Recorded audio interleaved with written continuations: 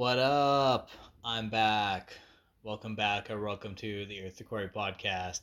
Y'all thought I was done, didn't you? You all thought this is over. But no, I'm coming at you right here, right now. Literally, dryer is on in the background. Um, the heater is on in the background. Literally a blizzard outside. Um, yeah, about why this episode is late. For the past like 2 weeks, I've had a cold, and my voice was just absolutely dunzo. It was very scratchy, very very snotty, stuff like that. But we back. So no more missing out on the Earth Corey podcast here. Um, this week, or I guess this month, we're gonna talk about a phenomena I like to call having bad taste. Um, no, it's just I was thinking I had some friends over, and we watched a movie called Velocipaster. 10 out of 10 film, by the way, would highly recommend. And 2 weeks later, I had some more friends over, and we watched it again, and I enjoyed it just as much, if not more, than the first time. Um, and as you can probably tell by the title, Velocipaster, which don't buy it. Like seriously, if you want it, you can borrow my copy. I have it on DVD.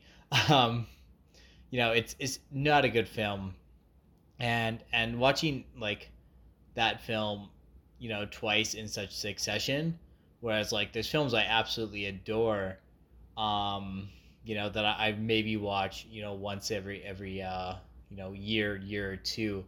And more specifically, I was thinking with video games, which we will talk about. I'll just introduce the concept with films, like Shadow of the Colossus. I've been wanting to replay that game, you know, so badly. Or like I've been trying to play through Dishonored, which is arguably like a very highly rated game. And every time I'm like, oh, I should play Dishonored, I'm like, yeah, but what about like Deadly Premonition? Like what about something that's like um arguably bad? like so I was like, why what is it about these things that draws me to them? And then, what about even the whole kind of idea of like cult classics, which these games and these films have are essentially. Um, so we're gonna cover that, and as I said, we'll talk about it in films, and then the real kind of conversation will happen when I start talking video games, which I think I'm more familiar with than films. I try and talk like a film buff, but I'm really not. Um, but the audience, I assume you in your chair, doing whatever you're doing, is probably more familiar with films than video games. So, well, we'll go through it like that. Um, all right. So when we talk about cult classics, I think it's very easy to get mixed up with like B movies. So let's define both of them and kind of go through the history of them. Um, so cult classics come out of when theaters they would have open slots usually at night, and they play older films, and they notice like some of these films would draw an audience every night, and they're usually at like midnight, stuff like that. And these people would like come to watch the film, but like mostly kind of take the piss out of it, and like throw stuff. It was more like you go watch the film to like have fun watching the film, and it'd always be like very dedicated fans. So they realize like these films, they never made a bunch of money off the start, but they would make a little bit of money for a long time. So it was like valuable to have them. Obviously, once the VHS came along, these were the movies that would like maybe be directly to VHS, or they would do real bad in theaters and then have like better than they expected VHS VHS kind of like sales. B movies, on the other hand, are films that are intentionally made as low budget. They come out of the golden era of Hollywood, where they make sort of like you would go watch a double feature, and the B movie would be like the second film or the film that like people are less likely to see. Kind of the same as like a B side of a cassette. You expect people to enjoy like the A side. That's where all your hits go, and your B side's kind of like the sleeper hits, the less popular stuff. And these films are generally shorter. They casted cheaper actors. Sometimes actors would like go up from a B film, so they had like cut work their stay on the B films, and then go make their way to the A films if they were good. Once again, like TV became a thing, the B film departments in any studio became like the direct to TV movies crew. So what hopefully you're seeing here is that some B movies can be cult films, and some cult films can be B movies, um, but it more has to do with like the uh, B movies is a budget thing.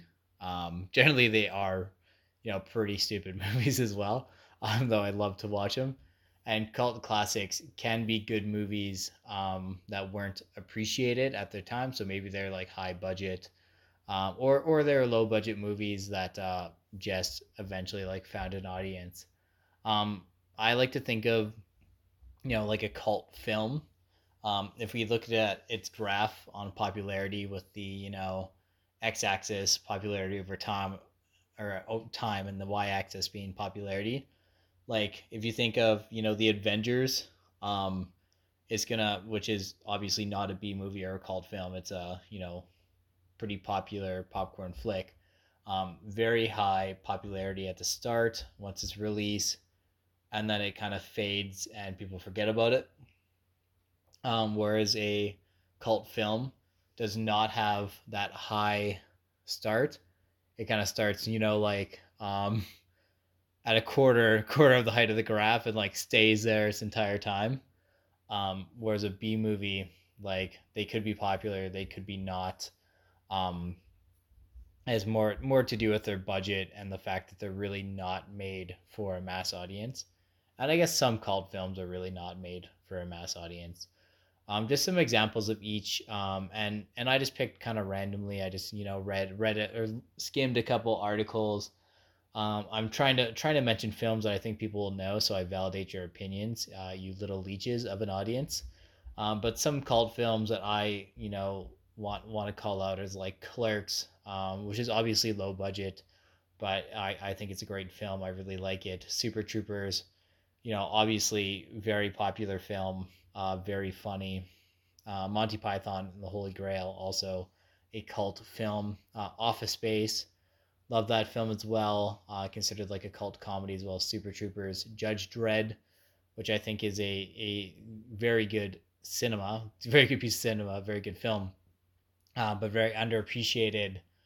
And then Rocky Horror Picture Show, definitely like the quintessential, I would say, that and like the Big Lebowski for films that like people are like, yeah, these are cult classics. Um, Both like the Rocky Horror Picture Show obviously pushed a lot of things that were not in the public conscious when it came out. So big, I'm glad that film has a good following. Some B movies, and you'll notice a difference right away. And obviously I cherry picked these titles, but you'll notice kind of what's going on when I say the title. So Hobo with a Shotgun, B movie, great film though. Death Race, B movie, great film. Sharknado, the whole Sharknado series is arguably, I think, the best example of what I read about classic B movies in the golden age of Hollywood. Like these are films that are made like lowest common denominator. They're for the B side. They usually have lots of like sequels, stuff like that. Sharknado, cinema masterpiece, but very much a B movie. And I think is like a cult film.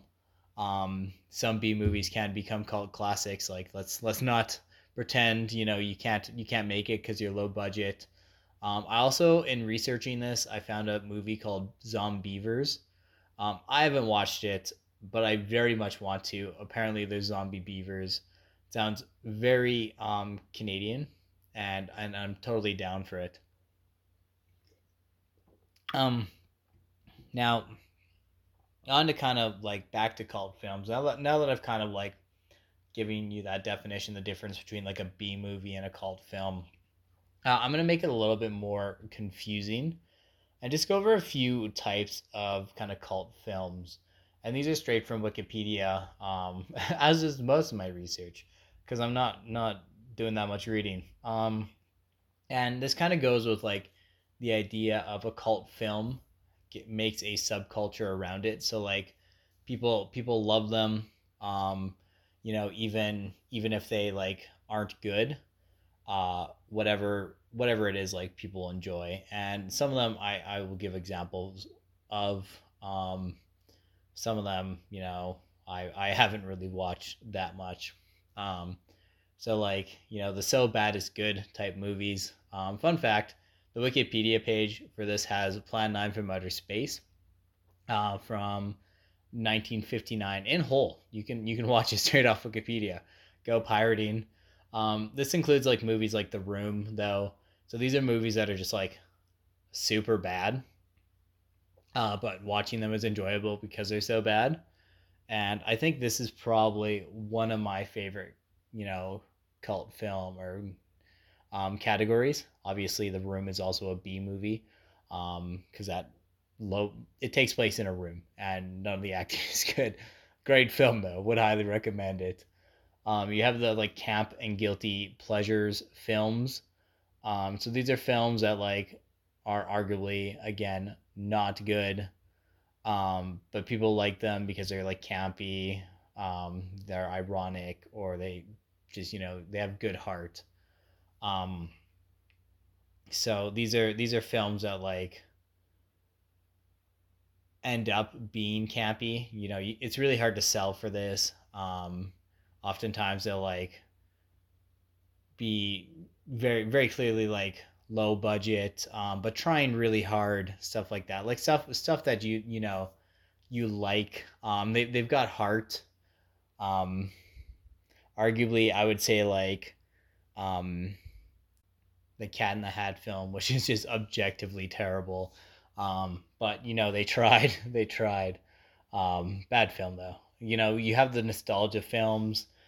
So these are films like people just love, because they either call back to um, nostalgia, or they like have them it very much nostalgia based in them. So like Scott Pilgrim versus the World. If you're a gamer TM, like myself, like you're gonna notice all the callbacks and stuff like that. But some of them, you just like look back of a certain era. So maybe Grease or something like that. You have your midnight movies. These are the classic um, cult films that were played at midnight, um, where people would come watch. And I'm not gonna touch on that too much. You have your art and exploration type films. So these are films that are just like clearly not made for the average audience. So you might have your grindhouse, your super gory stuff. Anything that's taboo goes in here. So they might be like very sexual or something like that. Just weird. Like the type of film you wouldn't put on when your parents are around because you're like, I don't want to explain that. Or the type of film you watch and you're like, I don't get that. Um, Straight out. Like something that you look at the wiki to figure out, or you watch like 10 hours of YouTube to figure out what everything means. You have obviously your B movies, which Wikipedia claims is a part of cult films, a type of cult films. But I more want to talk about like genre films.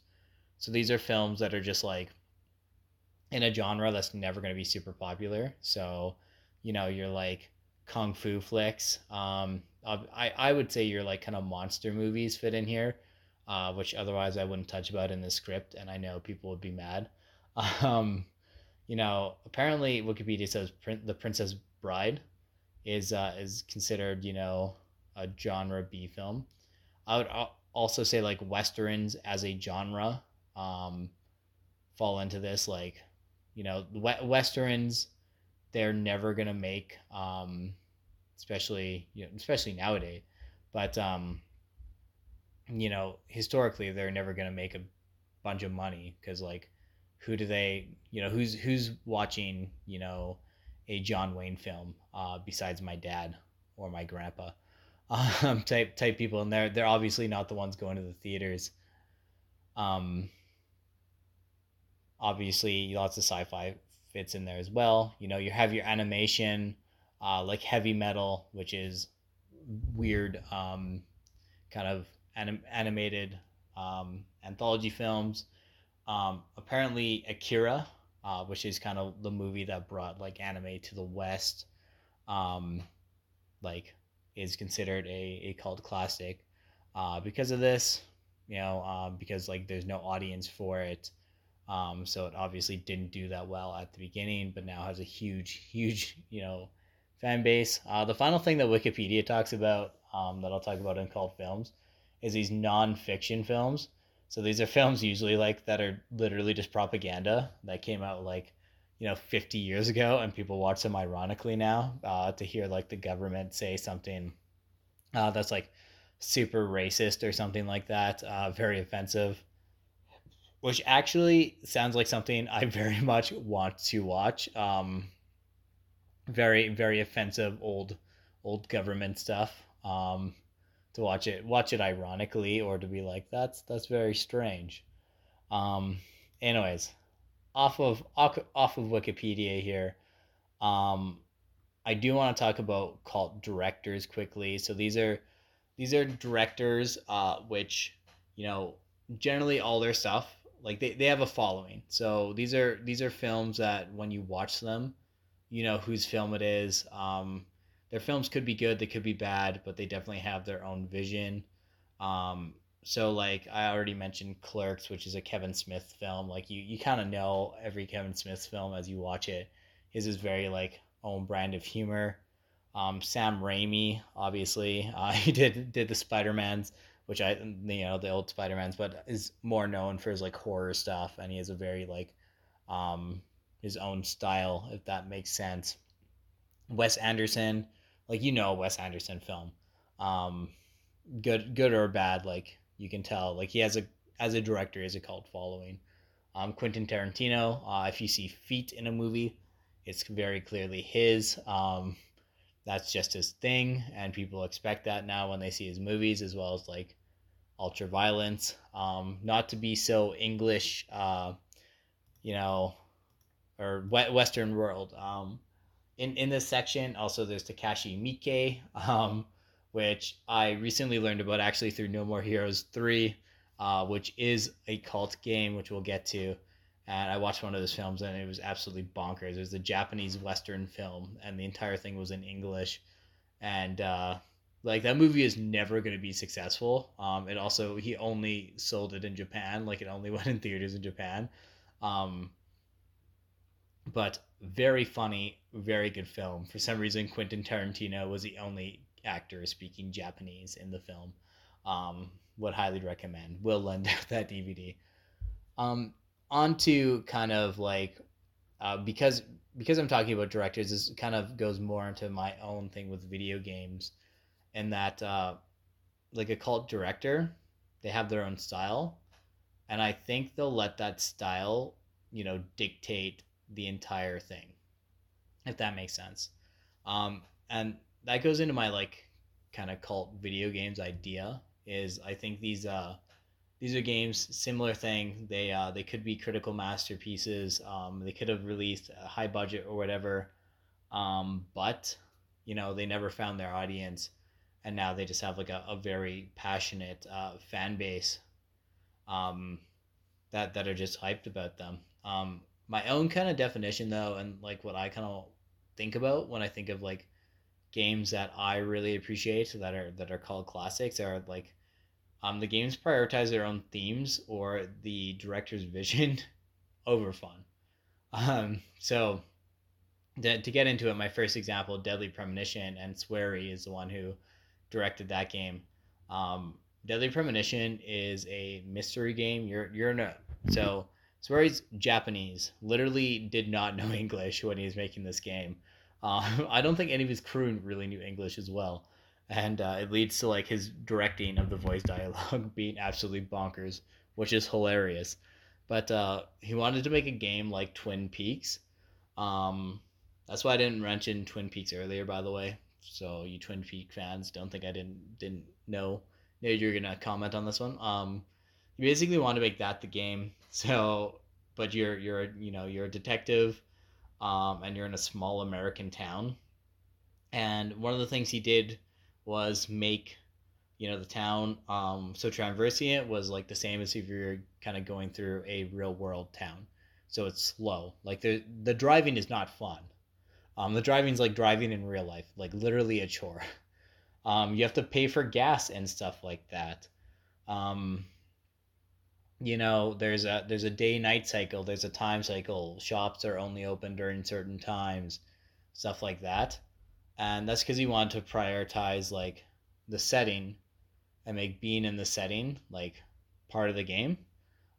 Even though it is like objectively not fun. Like would say the driving is incredibly boring. But without the driving, like the game wouldn't have the same type of type of ambience, type of feel. And even like the ham-fisted in zombie shooting sections, which are kind of a clear knockoff of Resident Evil 4, like they're not really that good. But they add charm to the game. They add the little bit like horror aspect, um, and sort of the supernatural aspect that York uses to solve crimes. So I love this game, and this is actually the whole reason I'm making this podcast episode is because like I want to play like good games, and I'm like, oh, I need to play Deadly Premonition again. This game's obviously like not successful in the financially at all, but has a huge cult following online. Like people either love it or hate this game, and maybe only 1/5 of people are arguably like 1/10, 1 in 10 people love this game, but the people who like it like love it because and I love it even though it's like not fun in a lot of ways. Like it's very clear Swery's vision came through, um, which I think is super cool. Can't talk about Swery without talking about Suda51, who you know made all the No More Heroes games, so 1, 2, and 3. These games are ultra violent, kind of grindhouse, very like vulgar humor. For example, you use a beam katana, like a lightsaber, and the first game's on Wii, and to charge it up, you have to do a wanking motion, like stuff like that. Like these games were never going to be wildly successful, but they've got so much vision, and they kind of ooze with that Suda51 style that they're very fun, and they are very much like a like the story's bonkers and stuff like that. Very very cool game. That being said, like this game's not a critical masterpiece. Like there's a lot of just like chores in it, a lot of busy work. Like for example, in No More Heroes 2, lots of the game has to do with grinding for cash, doing like really busy work mini games that aren't fun. And like in No More Heroes 2, he made a bunch of kind of 8-bit retro games that you have to play to get cash. But these are essentially all just like one button, very simple timing based mini games. So it's like, what's the point? Like we have to do this grind to get to the good stuff, and the grind's not fun. Like it's all right, like for the first little bit, but it's just not enjoyable. To get to the like boss fights, which make up the vast majority of like the good gameplay. Um, but without the grind, without that boring section, you know, you wouldn't be as pumped when you got to the boss fight. So his removal of fun for his own vision like you know why he's doing it. And of course there's like a reason for it, but like why? Like because of that, it's gonna turn off a lot of players, and therefore, in my opinion, you got that called video game. You're prioritizing themes or vision over fun. Some people would argue Shadow of the Colossus is a cult classic. Shadow of the Colossus is arguably a masterpiece. Anyone who doesn't see that, I'm gonna say bad taste. But it's a game that's very quiet. It's very introspective. You are always almost alone, minus your horse, and playing the game makes you feel bad. Sort of. You realize eventually that you are the villain. Even though you're the protagonist, you are the bad guy. And apparently the game didn't get a huge following. It got a remaster on PS4, which I still haven't played yet, but I would say, incredibly good game. Spec Ops The Line, I like using this as an example of a kind of cult classic game. So Spec Ops: The Line is a third person cover based shooter, which are literally a dime a dozen. Like the era this game came out, everyone's like, oh, another cover based third person shooter, and then like threw it in the bin. But Spec Ops: The Line uses that, like it knows it's not doing anything new with the genre, and therefore does not really need to exist to use its narrative, to be really introspective of the shooting genre. And like the whole time you're kind of killing people in the game, you're like, why am I doing this? It really questions you as a player, like, are you a psychopath? And I think that's really interesting. Definitely, like a lot of people aren't going to be happy with that. With Call of Duty, like selling gangbusters all the time, a game where you're still like doing that Call of Duty stuff, and then the game being like, dude, you're a psychopath. um, Definitely wild. Mr. Mosquito, it's a game I want to bring up just because it's a PS2 game, and it's a game where you literally just play as a mosquito and you go around this Japanese house, sucking the people's blood, straight out. And the game's broken into levels. Like, I genuinely don't know why they sold it in North America. This game is Japanese through and through. It is very strange. I can't seem to get past the person taking a bath level that you have to suck their blood. I'll leave it at that. Very Japanese. But like they take being a mosquito to the full degree. Like the flying, you are a mosquito. You are tiny in a giant room. Like if the fan's on, you know that stuff. Which you think they could have made it a bit more arcadey, a bit more easier to fly, a bit more easier to get around, a bit more easier to suck the blood, which is actually like not easy. But I appreciate they kept the vision because of it, the game has so much more personality. Um, but there's also because I'm talking about cult classics, I feel like and if you know anything about me, I have a bit of a retro game collection. One of my favorite things to collect is games that are so bad they're good. Now some of these are called classics. Arguably, none of these in this next list are. The games I just read are games that are like, yeah, these are generally good. Like I wanna preserve these. But the games below, the games coming now, are games that are like so bad. I'm like, guys, let's play this, and they're like, please no, please, I don't want to. I'm like, no, it will be fun. And you play for like half an hour, and you're like, who made this? Why did this happen? But I thought it would be a fun little closeout, because this podcast has, you know, literally lost the plot. That we might as well just talk about those before we call it. So Star Trek 2009, the game, is a third-person cover-based shooter like Spec Ops: The Line. You play as Kirk or Spock. It's a co-op one. Generally not a good game. It's a PS3 game. Looks like it was made on the GameCube. And it's like not fun. Nothing in game really works normally.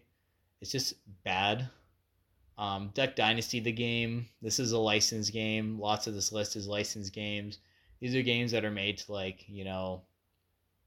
because what everything is popular. So you create a like cheap, very cheap to make video game. You sell it for kind of regular price, and you make a bunch of money off the brand. The Duck Dynasty game, I have two copies. Do not regret owning both of them. Absolute masterpiece. Would never refer to it as fun or competent as a video game, but definitely like a good time to be like, hey, you guys want to play this? The History Channel has a few games. I have two of them at the moment. I believe there's three.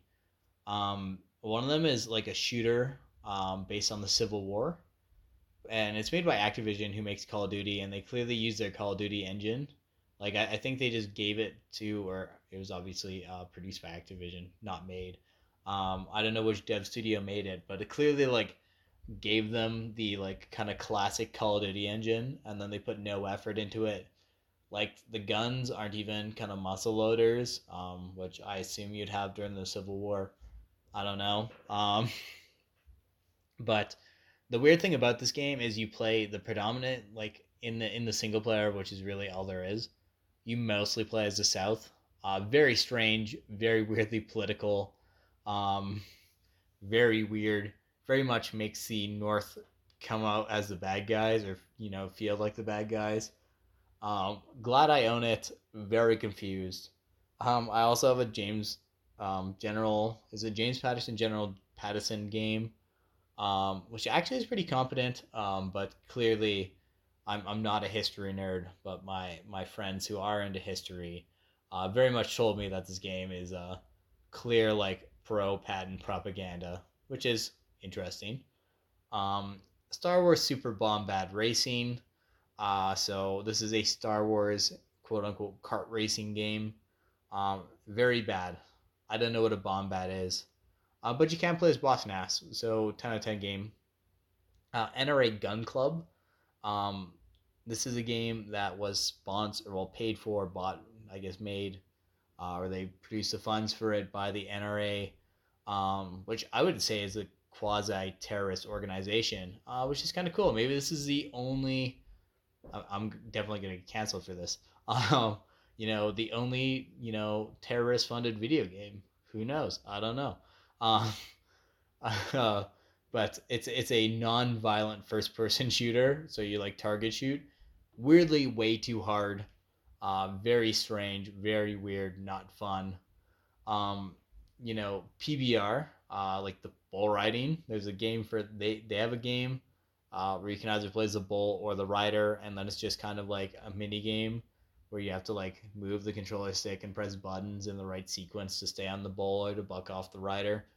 Um, Weirdly, they use a lot of the likenesses of the bulls and the riders of that era in the game. I'm gonna guess those guys got no money, or very little, because I doubt they have good contracts, considering they are generally competing for trucks and belt buckles.